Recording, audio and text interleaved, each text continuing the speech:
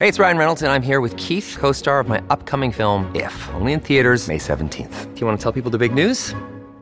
All right, I'll do it. Sign up now and you'll get unlimited for $15 a month and 6 months of Paramount Plus Essential Plan on us. MintMobile.com/switch. Upfront payment of $45 equivalent to $15 per month. Unlimited over 40 gigabytes per month. Face lower speeds. Videos at 480p. Active Mint customers by 531.24 get 6 months of Paramount Plus Essential Plan. Auto renews after 6 months. Offer ends May 31st, 2024. Separate Paramount Plus registration required. Terms and conditions apply if rated PG. Hello, everybody. This is Marshall Poe. I'm the editor of the New Books Network. NBN listeners like to read books and buy them. So we thought we'd tell you that right now, our friends at Princeton University Press are having a remarkable site-wide sale. You can get 50% off books, including ebooks and audiobooks, with the code 50, F-I-F-T-Y, at checkout until May 31. You can save some real money on Princeton University Press books. I encourage you to go there and check it out. Welcome to the New Books Network. Hello and welcome back to the New Books in Indian Religions podcast, a podcast channel here on the New Books Network. I'm your host, Dr. Raj Balkaran. More importantly, today I get to speak with Dr. Martin Farek, who's Associate Professor at the University of Le Barret. We'll be speaking about a brand new 2022 University of Chicago publication, University of Chicago Press publication called India in the Eyes of Europeans, Conceptualization of Religion and Theology and Oriental Studies. Martin, welcome to the podcast. Raj, it's my honor. Thanks for invitation. My pleasure. Do you want to tell us a little bit about the backstory, the genesis? How did this project arise for you, or this interest? It's a two lines issue, because since my childhood, somehow I got attracted to India, which is not so common in the back then communist Czechoslovakia. But I somehow started to look at what is going on. And since my first journey into India, which happened in 1994, I started to realize that here in our both scientific and popularizing literature, we got something terribly wrong. Because many of the claims that you typically learn at school, you typically hear in media, documentaries, all that image of India simply got broken for me during the very first journey. And then later on, when I started to do my own research during the doctorate and so on and so forth, other trips to India, that was the beginning. There was a very important stage, very important part of that. And this is when I met colleagues from Professor Bala Gangadhar's Comparative Science of Cultures program, because I found the folk which was very sincere, had similar interests, and also lots of interesting insights. So that was another important stage, because I saw quite some problems in the, let's say, Orientalist discourse, and also in what many of the so-called post-colonial people published. But I was rather groping on the side of solutions to the problems. And then that scientific research done by Professor Bala Gangadhar and others seemed promising. So I decided, let me test some of the main claims. So, for some of our listeners, this may be evident, whether on behalf of scholarly or lay listeners or everything in between, and for some, it might be slightly intriguing, problematic, novel. But what have you found problematic about this caricature that you're exploring in your research? Tell us a bit about the caricature or the legacy, whether from in terms of scholarship or in terms of public reception of quote unquote India that you're engaging in your work. Yeah, so that's a great question. So let me pick up one example. Somehow today people get an impression that there are problems with Hinduism, right? Nevertheless, we still have many courses on Hinduism and many documentaries and books are published. So my first experiences in India really lent me to think about how all these diverse traditions, very different people, all kinds of ritual, how can they put it together as one Hindu tradition, right? And even when you talk to Vaishnavas, you find differences with the fundamental differences with the so-called Shaivas, etc., etc. And then when you go to the level of discussing it from, let's say, scientific point of view, I found two crucial problems that I am discussing in the book, chapter 1. The first problem is that the kind of explanations given really do not fit in very well with the reality. Yeah.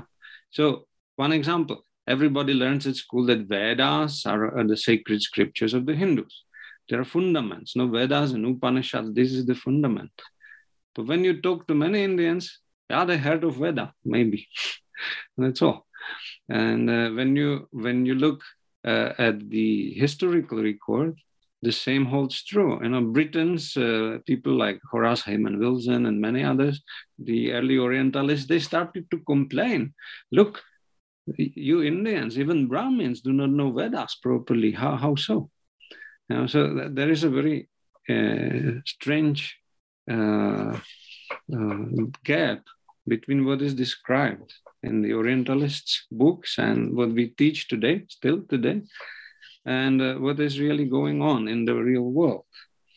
And that's what science should pick up and somehow try to settle. If we have an explanation and it doesn't fit, well, what shall we do about that? And there is another level. If you read properly what has been written about the so-called Hinduism, the more I read, the more I got really fascinated, because it contains a bunch of contradictions, internal contradictions. So in terms of building a good explanation, which theories should do. Some people do not like the word theory today, etc. It doesn't matter. But anyway, we try to explain what's really going on in the world, in human society, in different cultures. There you will find in the Orientalist account that the same people very often say, look, Hindus, they can believe whatever they want. Well, in fact, Raj, I was quite fascinated because reading it first as a youngster, I started to think, wow, such a wonderful religion. You can be, they say explicitly, this is a quote, Hindus can be agnostics. Hindus can be atheists. Hindus can be even Marxists. Some are dualists and some are monotheists, and that's it. Some are polytheists. So I thought, oh my God, that's such a fascinating religion. You can believe whatever you want, or you don't believe in anything, you are still in. Now, how is that possible? Well, where is the contradiction? The contradiction is in the fact that many of the Orientalists, including our own Czech tradition that I settled out to criticize and really look deep in, they say at the same time, oh, but wait. In fact, there is a core of Hindu beliefs, and then they go and define them.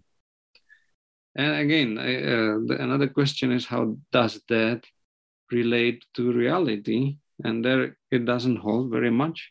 But this is fascinating. The same people are saying, look, Hindus, they can believe whatever they want, but at the same time, and then, of course, when you look at it properly, how can you put atheist against the monotheist, for example? It's a bunch of terribly contradictory and mutually exclusive worldviews and ideas and all kinds of debates involved. It's a huge topic, but suddenly all is in one plate together, and yeah, that's what Hinduism is. Doesn't matter. But the same people, in fact, still often implicitly insist, no, there must be a core beliefs in Hinduism. So that was the second problem I found, for example. So tell us a bit about, you mentioned that, quote, you were critiquing your own Czech tradition or context. And of course, that features heavily in the book. Say a bit more about that. And there's so many directions in which we can take this conversation. But would you say, how do I phrase this? What do you most wish for this work to be a corrective to? to a particular ideological movement, to a particular scholarly trend, to a particular public characterization. What would you hope for this work to correct? Wow. Wow. What I would really love to see is that the book will stir a larger international debate, very serious debate about some of the fundaments of the ideas, explanations that are still on the table. These are we call them sometimes the dominant view. The view that India has been a pagan culture, then Islam came in, and then Christianity came in, and the Hindus copied that all very well. There is a caste system there for 3,000 years, or good knows for what. There is all the textbook story, which still, with some debates and some criticism, holds rather firmly on. You discuss that with colleagues from Japan, the same happens. You discuss that with colleagues from Toronto, the same. You go to Italy, strong Orientalist tradition, the same general learning and teaching about India. So my first hope is that people will say, hold on for a while, what is it that is going on in the descriptions of India that we think are scientific and that they are true also. So that I know it's a huge and ambitious goal, but I am putting some arguments, quite a lot of evidence I found. So yeah, I am hoping for a good discussion. Well, the best books, I've said this before, I believe, the best books are beginnings more than endings. Right. So what are some of the conceptualizations on behalf, quote unquote, in the eyes of Europeans that you are engaging? And then could you also maybe comment on, when you say in the eyes of Europeans, do you mean in an historical context, such as you mentioned in passing H.H. Wilson?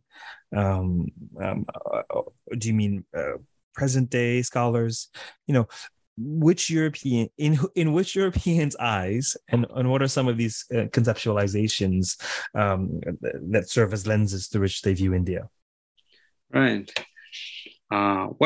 This is let me start with a bit of explanation to answer properly to your question.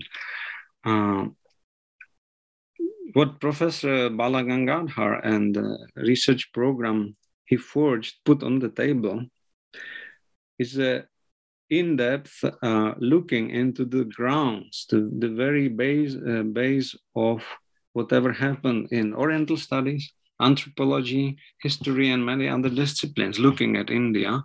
Many of them were later on in North America bunched together, and they're called South Asian studies today. But when you look properly, they go to the very same roots. And these roots are in Europe.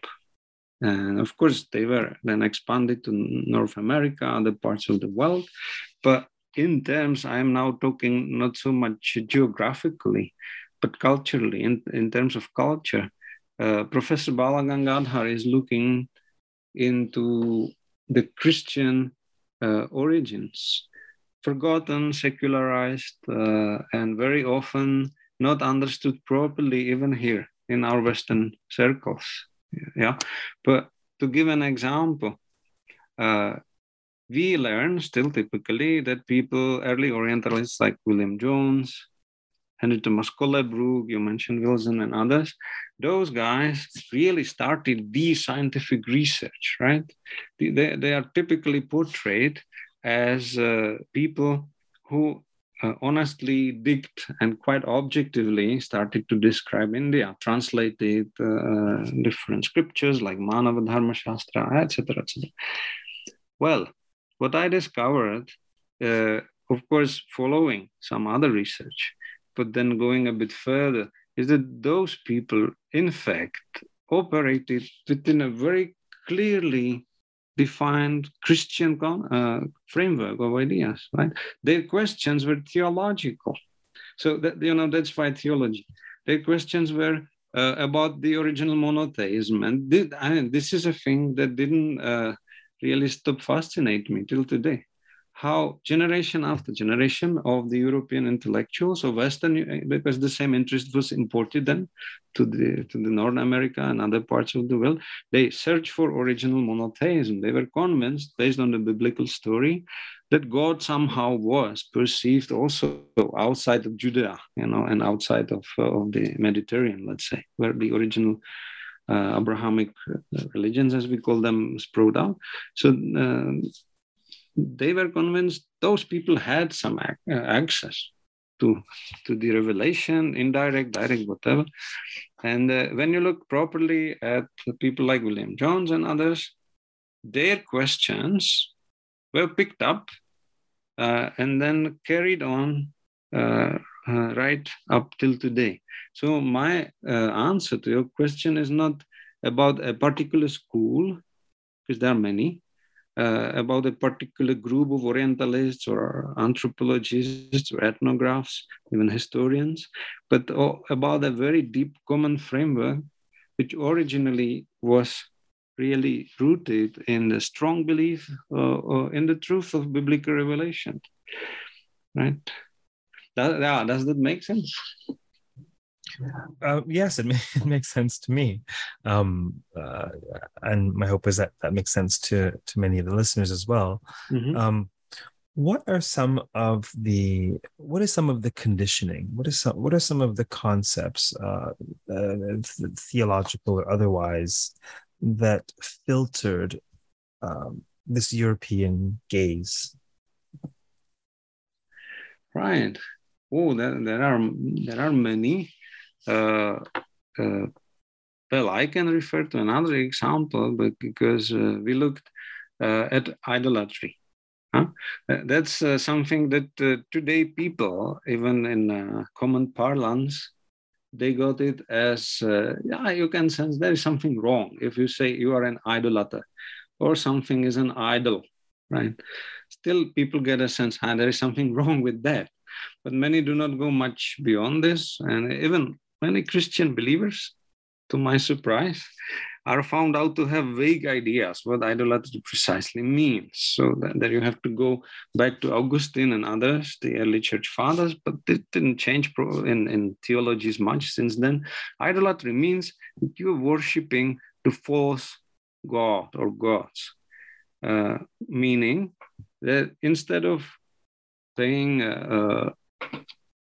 attention, instead of worshiping and obeying the one only true God, the creator of the world, etc., as the ideas have been developed in Judeo-Christian, let's say, discourse, you pay attention to something else and somebody else. And typically theologians say it's the object or a being of this world. And that's idolatry, right? Even like worshipping powerful kings, for example, and that was typically used. Look, people were respecting very important and very strong and powerful rulers. And then since they got the idea these are somehow special beings, and to worship them instead of the true God, that's idolatry also, right?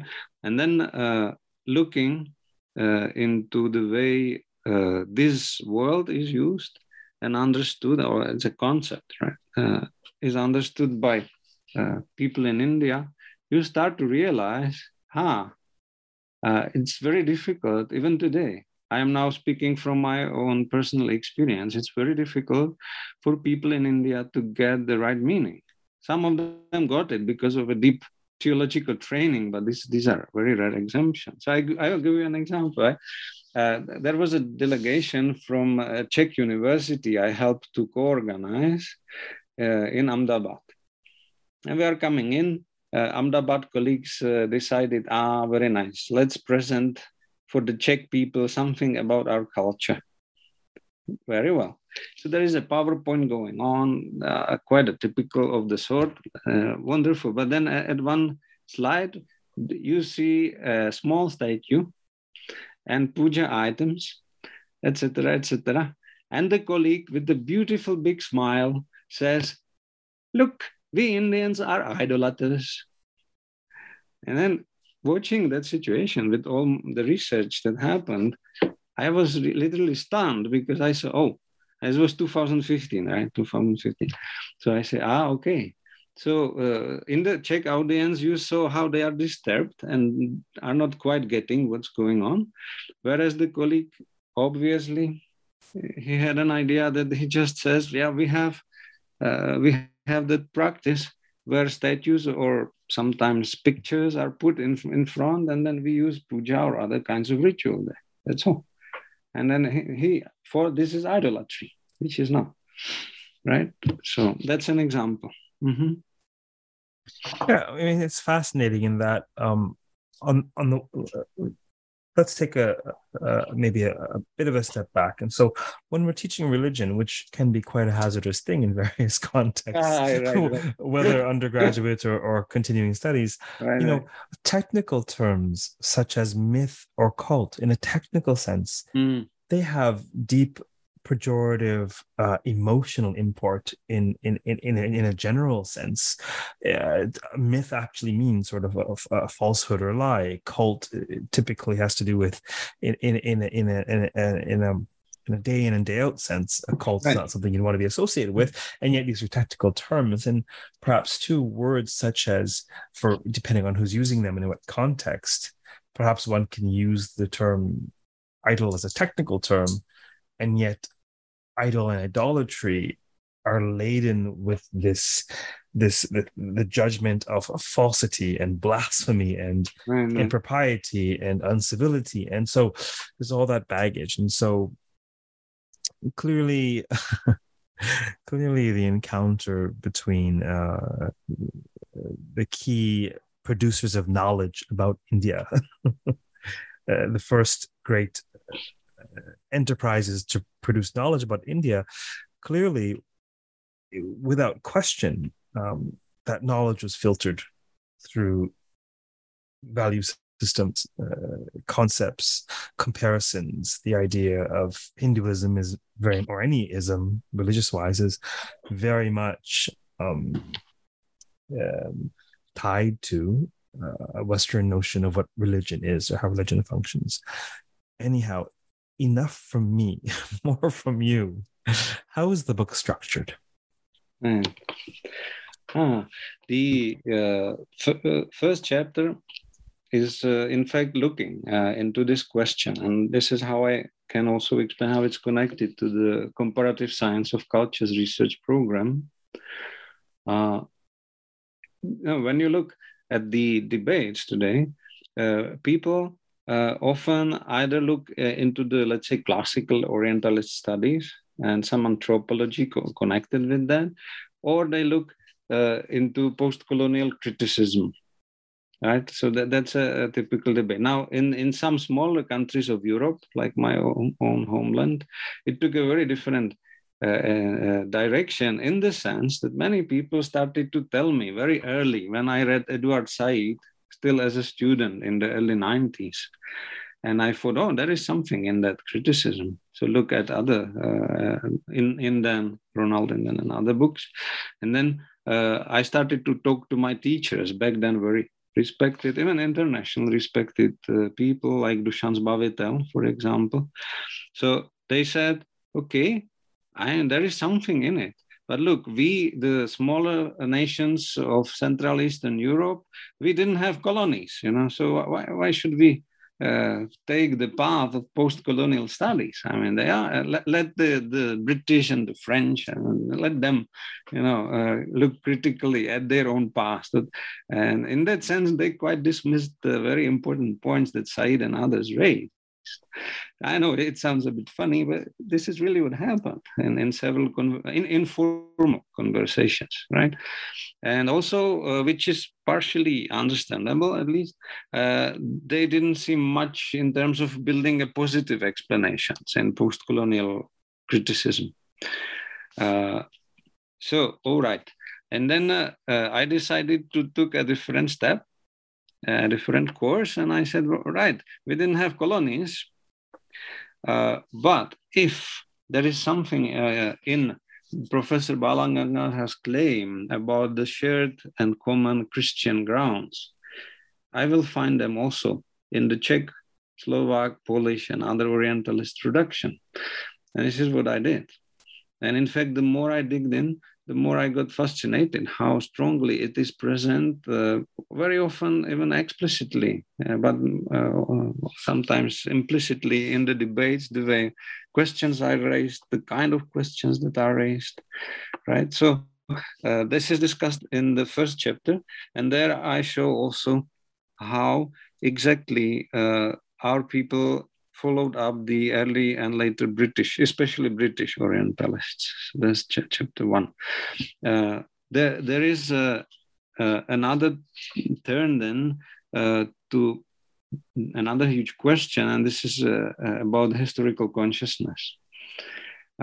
It's because I was trained as a historian. You know, my master's was in fact in comparative history at Charles University in Prague.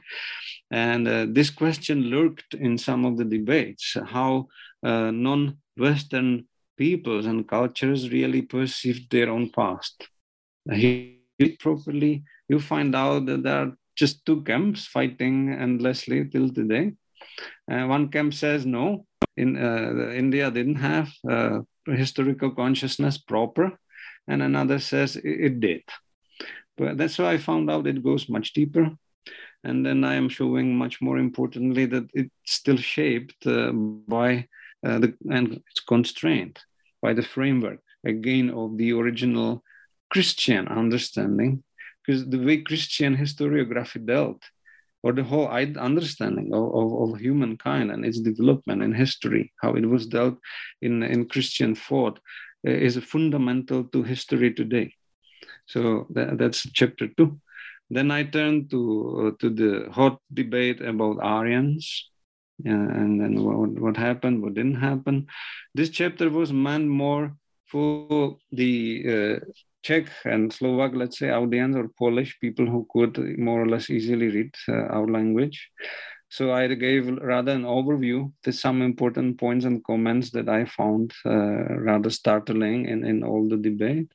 But I left it in the book because some colleagues encouraged me that it will be informative still. Yeah. And then the final chapter is on the question how early Bengali reformer Ram Mohan Rai understood the concept of religion and other connected ideas, or whether he did not. And there is also a promising heuristics in that chapter that I didn't develop myself, that I cannot claim. That part was really a follow-up of one conference discussion, and the idea again comes from Professor Bala Gangadhar and Jakub de Roover. What sources did you look at to write this book? Yeah, many. Of course, obviously. I mean, more many indeed, but what sorts of sources? No, yeah, you have both the older production British Orientalists, but also some German, Czech.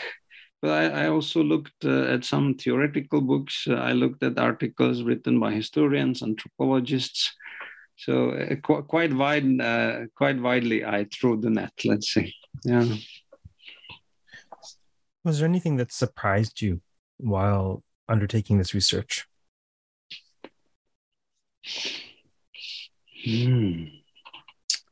Yes, few things. The first surprising thing was how much of the originally Christian informed discussions and questions are present in very recent work. Because I knew some of it, but when you dig in, read and reread and think about it and give a lot of time to some material, it became more and more visible to me, the kind of questions I raised. And there were many very clear problems also with the way the original Christian concepts are still used. So, for example, people still talk about sin, although Paap definitely is not sin, from what I could get after years of looking into what Paap would be in Indian traditions. It's not sin. Definitely not. Then people talk about God and angels and heaven and hell and punishment, so many concepts. And that's the thing. You start to see not one or two individual concepts, but you start to see the clusters of ideas, the whole structure, and I would even say the meta structure of ideas. And then the surprising thing is how some of the authors I looked into, in fact, stated here and there, yeah, there is a problem. These are originally Christian concepts, but then they happily go and use them. And sometimes only under the pretext that you can, in some mysterious way, just generalize the concept, which is a funny idea. I mean, taken from the point of view of philosophy, you generalize and then, okay, why not? Fine. So they knew there are problems, but they still happily go with the problematic concepts, questions, and whole structures of explanation. So that's quite fascinating, isn't it? You see the problem, but you perpetuate the problem. On the one hand, it's a convention, perhaps even a scholarly convention. On the other hand, it's so difficult for any of us to think outside. We tend to think of the mind as a shelf onto which books are placed metaphorically, and yet the mind itself, the shelf itself, was crafted somehow. Our very ways of seeing and thinking are a result of our conditioning, primarily our cultural conditioning, and our individual experiences, and it's very difficult to think outside of that paradigm. So I'll share a slight an anecdote that might be related. So I do a fair bit of life counsel work with people, and the vast majority of the people I work with are from a Christian or a Jewish background, and when they say the word God, they particularly mean the personage of the divine figure in Genesis and Exodus, right? When I work with someone of Indic descent, regardless of their faith, when they say God, I have to dig deeper because they might mean Brahman, they might mean Devi, they might mean Shiva, Hanuman, Krishna. And so, and similarly, when Indians use the word sin, they mean Papa, not sin in a theological sense. So it's utterly fascinating and fraught with conditioning and assumptions about what these concepts mean. One thought that comes to mind is that I feel it's quite wise to use indigenous terms and categories where possible in this context, because they force you to think alongside tradition, right? Darshana, rather than philosophy. Karma, which doesn't, karma in a classical Upanishadic sense doesn't really have a Western corollary. Papa, they force you, looking at I look at narrative through this duad of pravritti versus nivritti. There's no real, it forces you to think along with tradition, if that makes sense. But that's of course uncomfortable. Who do you think would most benefit from reading this book? Raj, may I first respond to your thought? Oh, absolutely. It's a conversation. Absolutely. Very nice. See, I, in fact, have been utilizing the same strategy you just described. So sometimes I put in the classroom, especially some of the Indian terms, but I do it also to just incite people to say, hey, what do you mean, really? Because when you say darshana to, I don't know, American, Canadian, Czech, French boys and girls coming out of the secondary school, what they would think about darshana, no? It's like saying blah, blah, right? The same thing. So, yeah, I think there is something in using it as a tool to point out to much deeper problem, and that is a problem of different conceptual frameworks, right? So, because then we can start a much more interesting discussion, and this is a true challenge. I will end here, but I just point out it's a true challenge to pick up any of the theoretical Indian terms. You mentioned Brahman, there is Chitta, there is Manas, buddhi, all that, right? And then there is a real challenge how to explain that in a very interesting and really good way, whether we really start get some proper understanding, and whether we can do it in English or other Western languages, right? So that's a... As you're speaking, what comes to mind is I find so much of my work at present, I do a fair bit of teaching in different spaces. Right. It's continuing studies teaching, a number of platforms. So much of what I do, perhaps instinctively or unconsciously, is translating, but not translating words, translating context, translating concepts. I was doing where was it? At the Oxford Center for Hindu Studies, I was giving a talk on karma and rebirth. This radical, profound cornerstone to all of the darshanas, and really, for the most part, the current Indic world. I mean, it's everywhere. And in addition to explaining the mechanics of it as per a couple of the darshanas, and explaining in a common sense way why anybody would begin to adopt this worldview, one of the things I found myself stressing is it doesn't matter whether you adopt this worldview or not, you won't be able to understand all things Indic without adopting it as a lens while you're studying within that ecosystem. So it's not a question of adopting a worldview personally, but it seems to me that one needs to adopt the worldview for the sake of study, think alongside a particular worldview. Anyhow, blah, blah, blah. We're not going to solve the world's problems in one podcast, but these are just thoughts that came to mind. Raj, in fact, I'm suggesting we pick up the last ideas of yours for a separate discussion, if you wish. Sure. Not necessarily a podcast, but as a good discussion we can have. Sure. Yeah. I'll happily perhaps do a talk at your school, or a private discussion, no problem. So shall I come back to the question, who will benefit most from... Yeah, sure. I'll circle back to that, because the reason I ask these questions is so that folks who are listening understand that we're speaking to them, and this would benefit them. What sorts of readers or subfields might benefit from this work? Well, I will start with a big hope. I really tried to write it quite clearly, even for, let's say, general educated public. I know that some people will find some parts more difficult. Yeah, that's clear. But my hope is that anyone who is really seriously interested in the discussion about India today and all the related items will find something interesting there.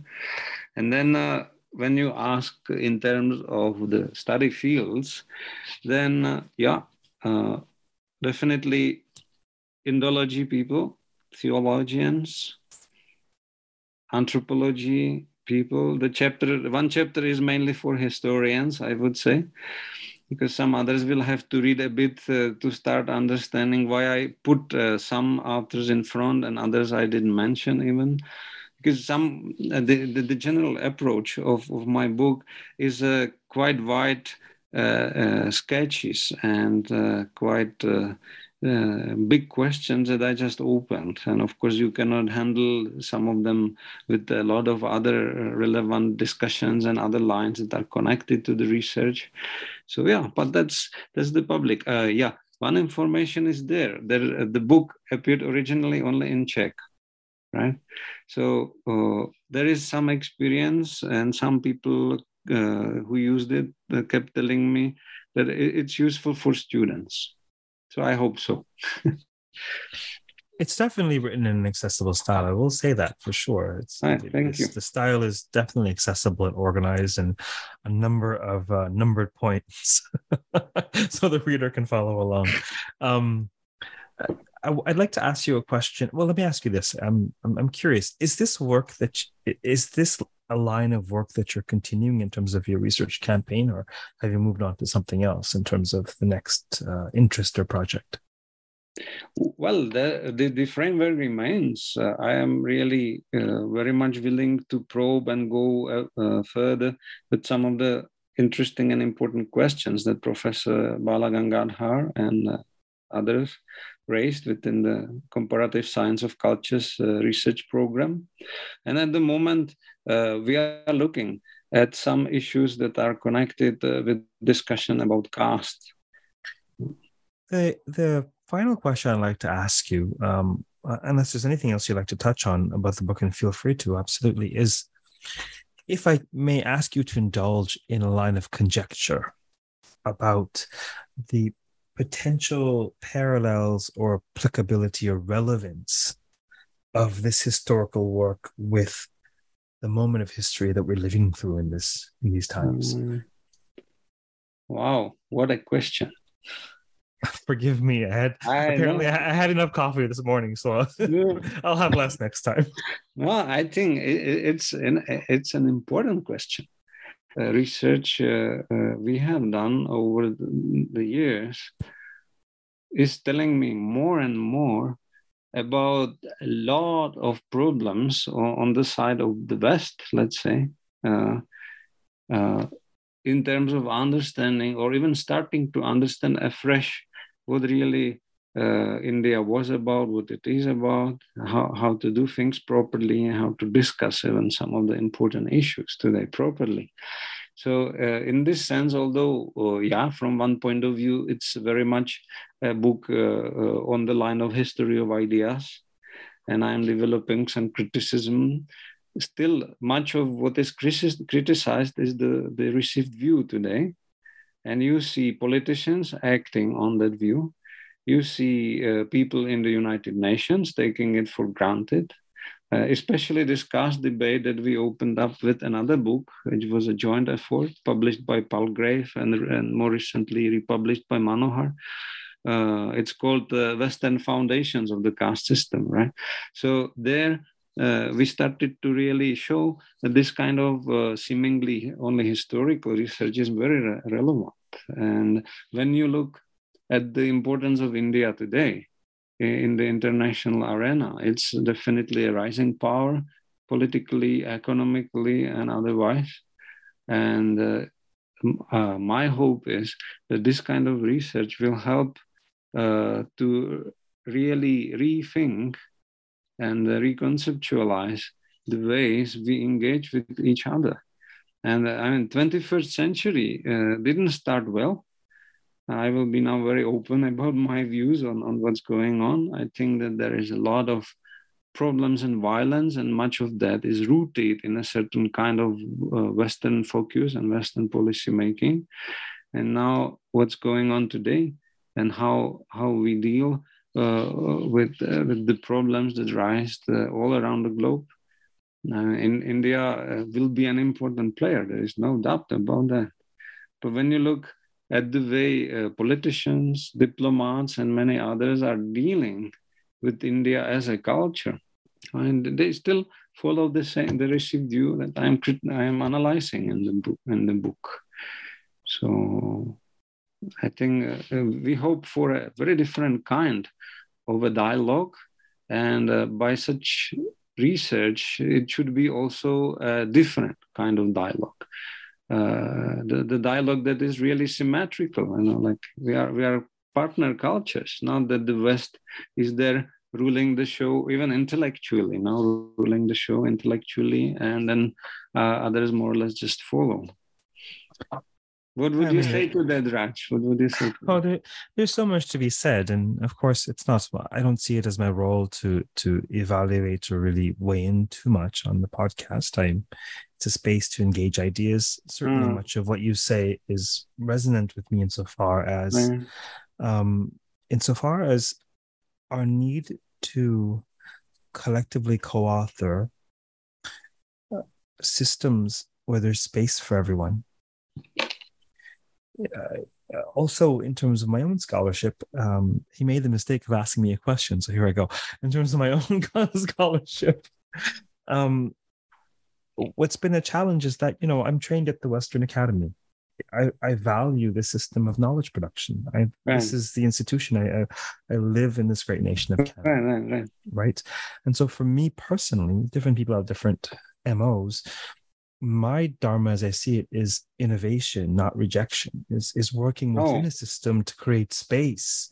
And so my scholarship on the Puranas is trying to correct what was begun essentially by H.H. Wilson in 1840, who said, look, here's the Vishnu Purana. The rest of them are useless because they're all corruptions of some imagined previous text, and the Shastra has been corrupted by Brahmins. And it's a pardon my French, it's an ass backwards way of looking at the Puranas. That's never how they were constituted, or probably how they ever functioned. And so, at times I'm critical of historicism or philology as a corrective. I deeply respect those enterprises, but I see it as my role to create space, to celebrate narrative, for literary readings, for spiritual exegesis, not to jettison and forget the past and all that was good that came before, but just to expand it, just to enrich it, not to point out the pitfalls of our forebears, to just critique them ad nauseum. They need to be critiqued without question.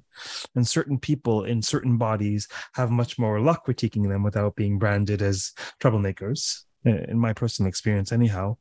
Nevertheless, they need to be critiqued, but nevertheless, they need to be honored for the work that they've done. And so my view very much is a middle path between the past and the future in that regard. But enough, no more questions from me, otherwise we'll never finish. Feel free to respond if you'd like. I would like to respond. You raised two things at least.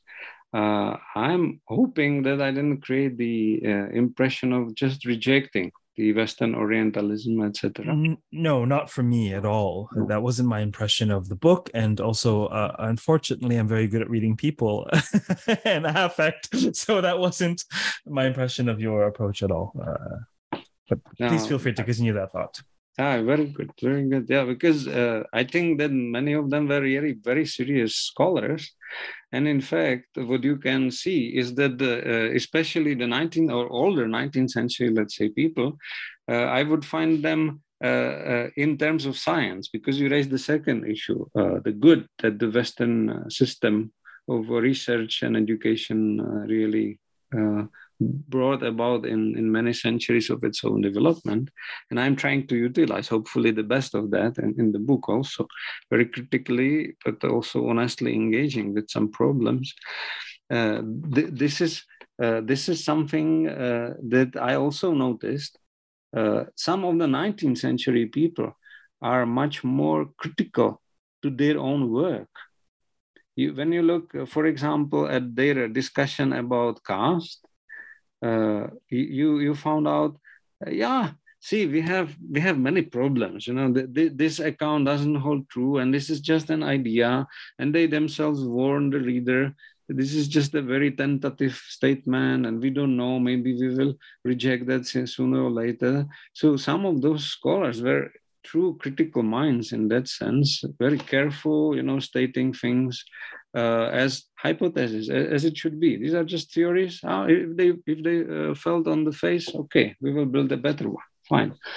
But now what we see, especially in the after World War II period and in the last 2 decades, I saw some stronger trends in that direction, is really rather rabid ideology that is spreading even in academia.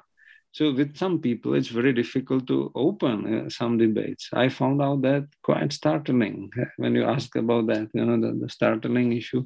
So that's another thing.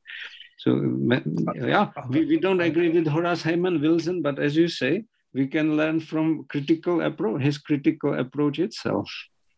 Sure, absolutely. And I feel that these figures such of him probably had much more openness to their ideas being corrected, but they've been canonized as patron saints of the Puranas, etc., etc., etc. And so what's difficult is engaging with scholars for whom these are devatas, in a sense, unconsciously. And so, ironically, it's an ideological religious impulse, as it were, behind the scholarship. I can taste it, right? So it's palpable to me, but it's difficult to engage. On rare occasion, I've gotten someone refuse an invitation to appear on the podcast because they fallaciously thought that by me having some other guest, I was in their camp. And so they didn't quite grok that my dharma is to showcase the production of knowledge about Indian religions at this fine conglomeration called New Books Network, whose mission it is public education. And so that attitude itself told me something about the mindset of the individual, about certain alcoves within academic enterprise. Certainly, I've been described as user-friendly, to say the least. I don't critically engage in people's work. My job is to support what they're doing because there's an audience for everyone's work, right? But every once in a while, 2 or 3 times, one individual said to someone I was co-editing a paper with, how could you work with him? He's had those people on his podcast. I thought to myself, that doesn't quite work that way. It doesn't quite work that way. And there are people capable of conversation and engaging ideas for the sake of ideas, and thank the gods. Otherwise we wouldn't be here. I've taken this is very unfortunate to know. It's been rare. It's been extremely rare. Extremely rare. Less than 2% of the people I've invited have come back with that. But the fact that they've said that indicates to me that there are factions. There are such factions, and it's fine. It's fine. Everyone is entitled to their perspective. I want to thank you for appearing on the podcast today. This was fun. Thank you very much, and my best wishes to your great job. Thank you.